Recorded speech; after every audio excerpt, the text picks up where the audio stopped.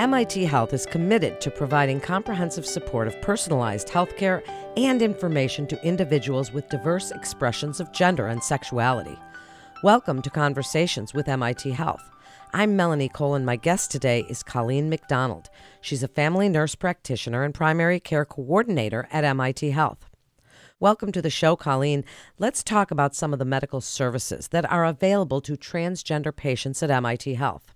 So at MIT Medical, transgender patients can receive several types of care. Primary care, which would include if people wanted or required hormone treatment, they could get that here. Also, if they needed referral for surgery, they could also get that here. Any mental health and counseling issues related to general health or transgender care are also available here at MIT Medical.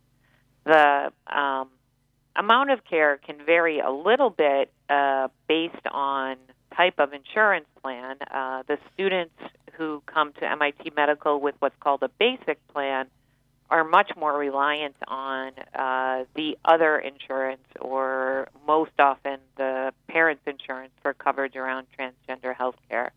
When students sign up for MIT Extended Insurance Plan, they get full coverage for primary care, for specialty care related to anything, and also specifically transgender care in terms of coverage for hormone treatment, coverage for follow-up tests, coverage for any consultation that might be needed, and coverage for surgery that might be desired. So can they choose the gender and name by which they're identified in their medical records at MIT Medical?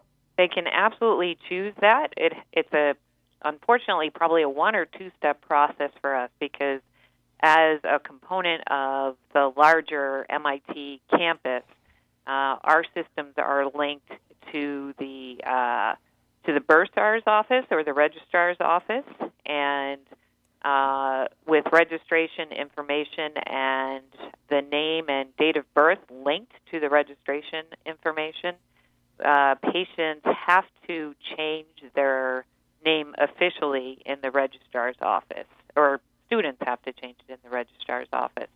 If they change it here at the MIT Medical, unfortunately, with an update in just basic information, meaning name, address, that happens on a regular basis, it would get switched back to whatever the default is from the registrar's office.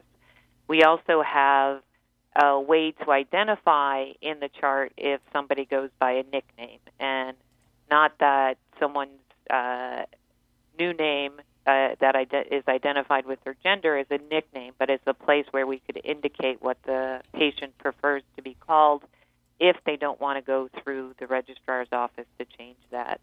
For people who are employees or they are on an employee's health plan, it's in Human Resources,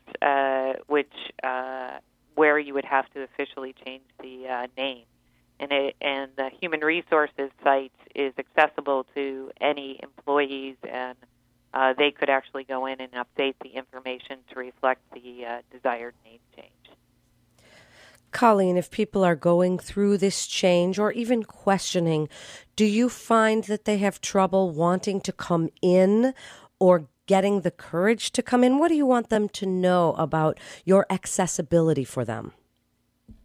What we're trying to be high profile across campus. So there's a Rainbow Lounge for all GLBT students that certainly we are connected with and has information displaying that our services are available here. There is also a website that very clearly lists clinicians' name who have an interest in providing care to transgender patients with all of our contact information. The other places, some kids will come in through mental health. They might be going to counseling for any reasons and will get linked to us through mental health. So I do think it takes a bit to get up the courage to talk to somebody about wanting to transition. I think we can always, and we are always looking for ways to improve our visibility and communication with anybody who would want to access the services. Some people are hesitant to discuss these issues unless it's with their healthcare provider. If a patient is dependent on a family member or someone else's health insurance policy, will that person have access to the patient's medical records? How confidential are these? Medical records are bound by law to be confidential of anyone who is not a minor. They're called HIPAA, which does not allow us to discuss any information about a patient's care with anyone else without the express consent of that patient. So it is not for any reason, we cannot share information about a patient with anyone unless they have given us permission to do that. So these are very confidential records. When people are dependent on someone else's plan, bills get sent to the person's plan. So if your mother you're on your mother's plan, she will get bills for services, and we encourage. They don't have a ton of detail, but we encourage patients to directly speak with the billing office to understand exactly what would show up on a bill and how much information someone could glean off of a bill. So if they really want to talk to somebody because they're not quite sure what they want to do, tell us about the mental health counseling services for transgender people at MIT. So there are a few clinicians specifically designated as transgender counselors who are willing to meet with anyone who is in any stage of from contemplation to fully recognizing their gender fluency or gender status, and they can reach out many, many ways. There are names, again, on our website. Their primary care clinician can help them get in touch with these people. And, again, the larger MIT campus GLBT services has a direct line to the mental health and counseling around these needs. And then do you help them with their insurance to determine if hormone treatments or if surgery, it would seem to be so confusing about what would be covered and what isn't. So it's unfortunately, so it's not, so yes, we help. And with the MIT medical plan itself, it's not that confusing. What is hard is that although some insurance carriers, including ours, Blue Cross and Blue Shield, have come on board to cover services such as surgery, the processes to support clearing that surgery, recognizing gender markers and the need for the surgery have not been set up yet. So yes, we do a lot of communication with our insurance office, with Blue Cross and Blue Shield to try and smooth out this process as much as possible.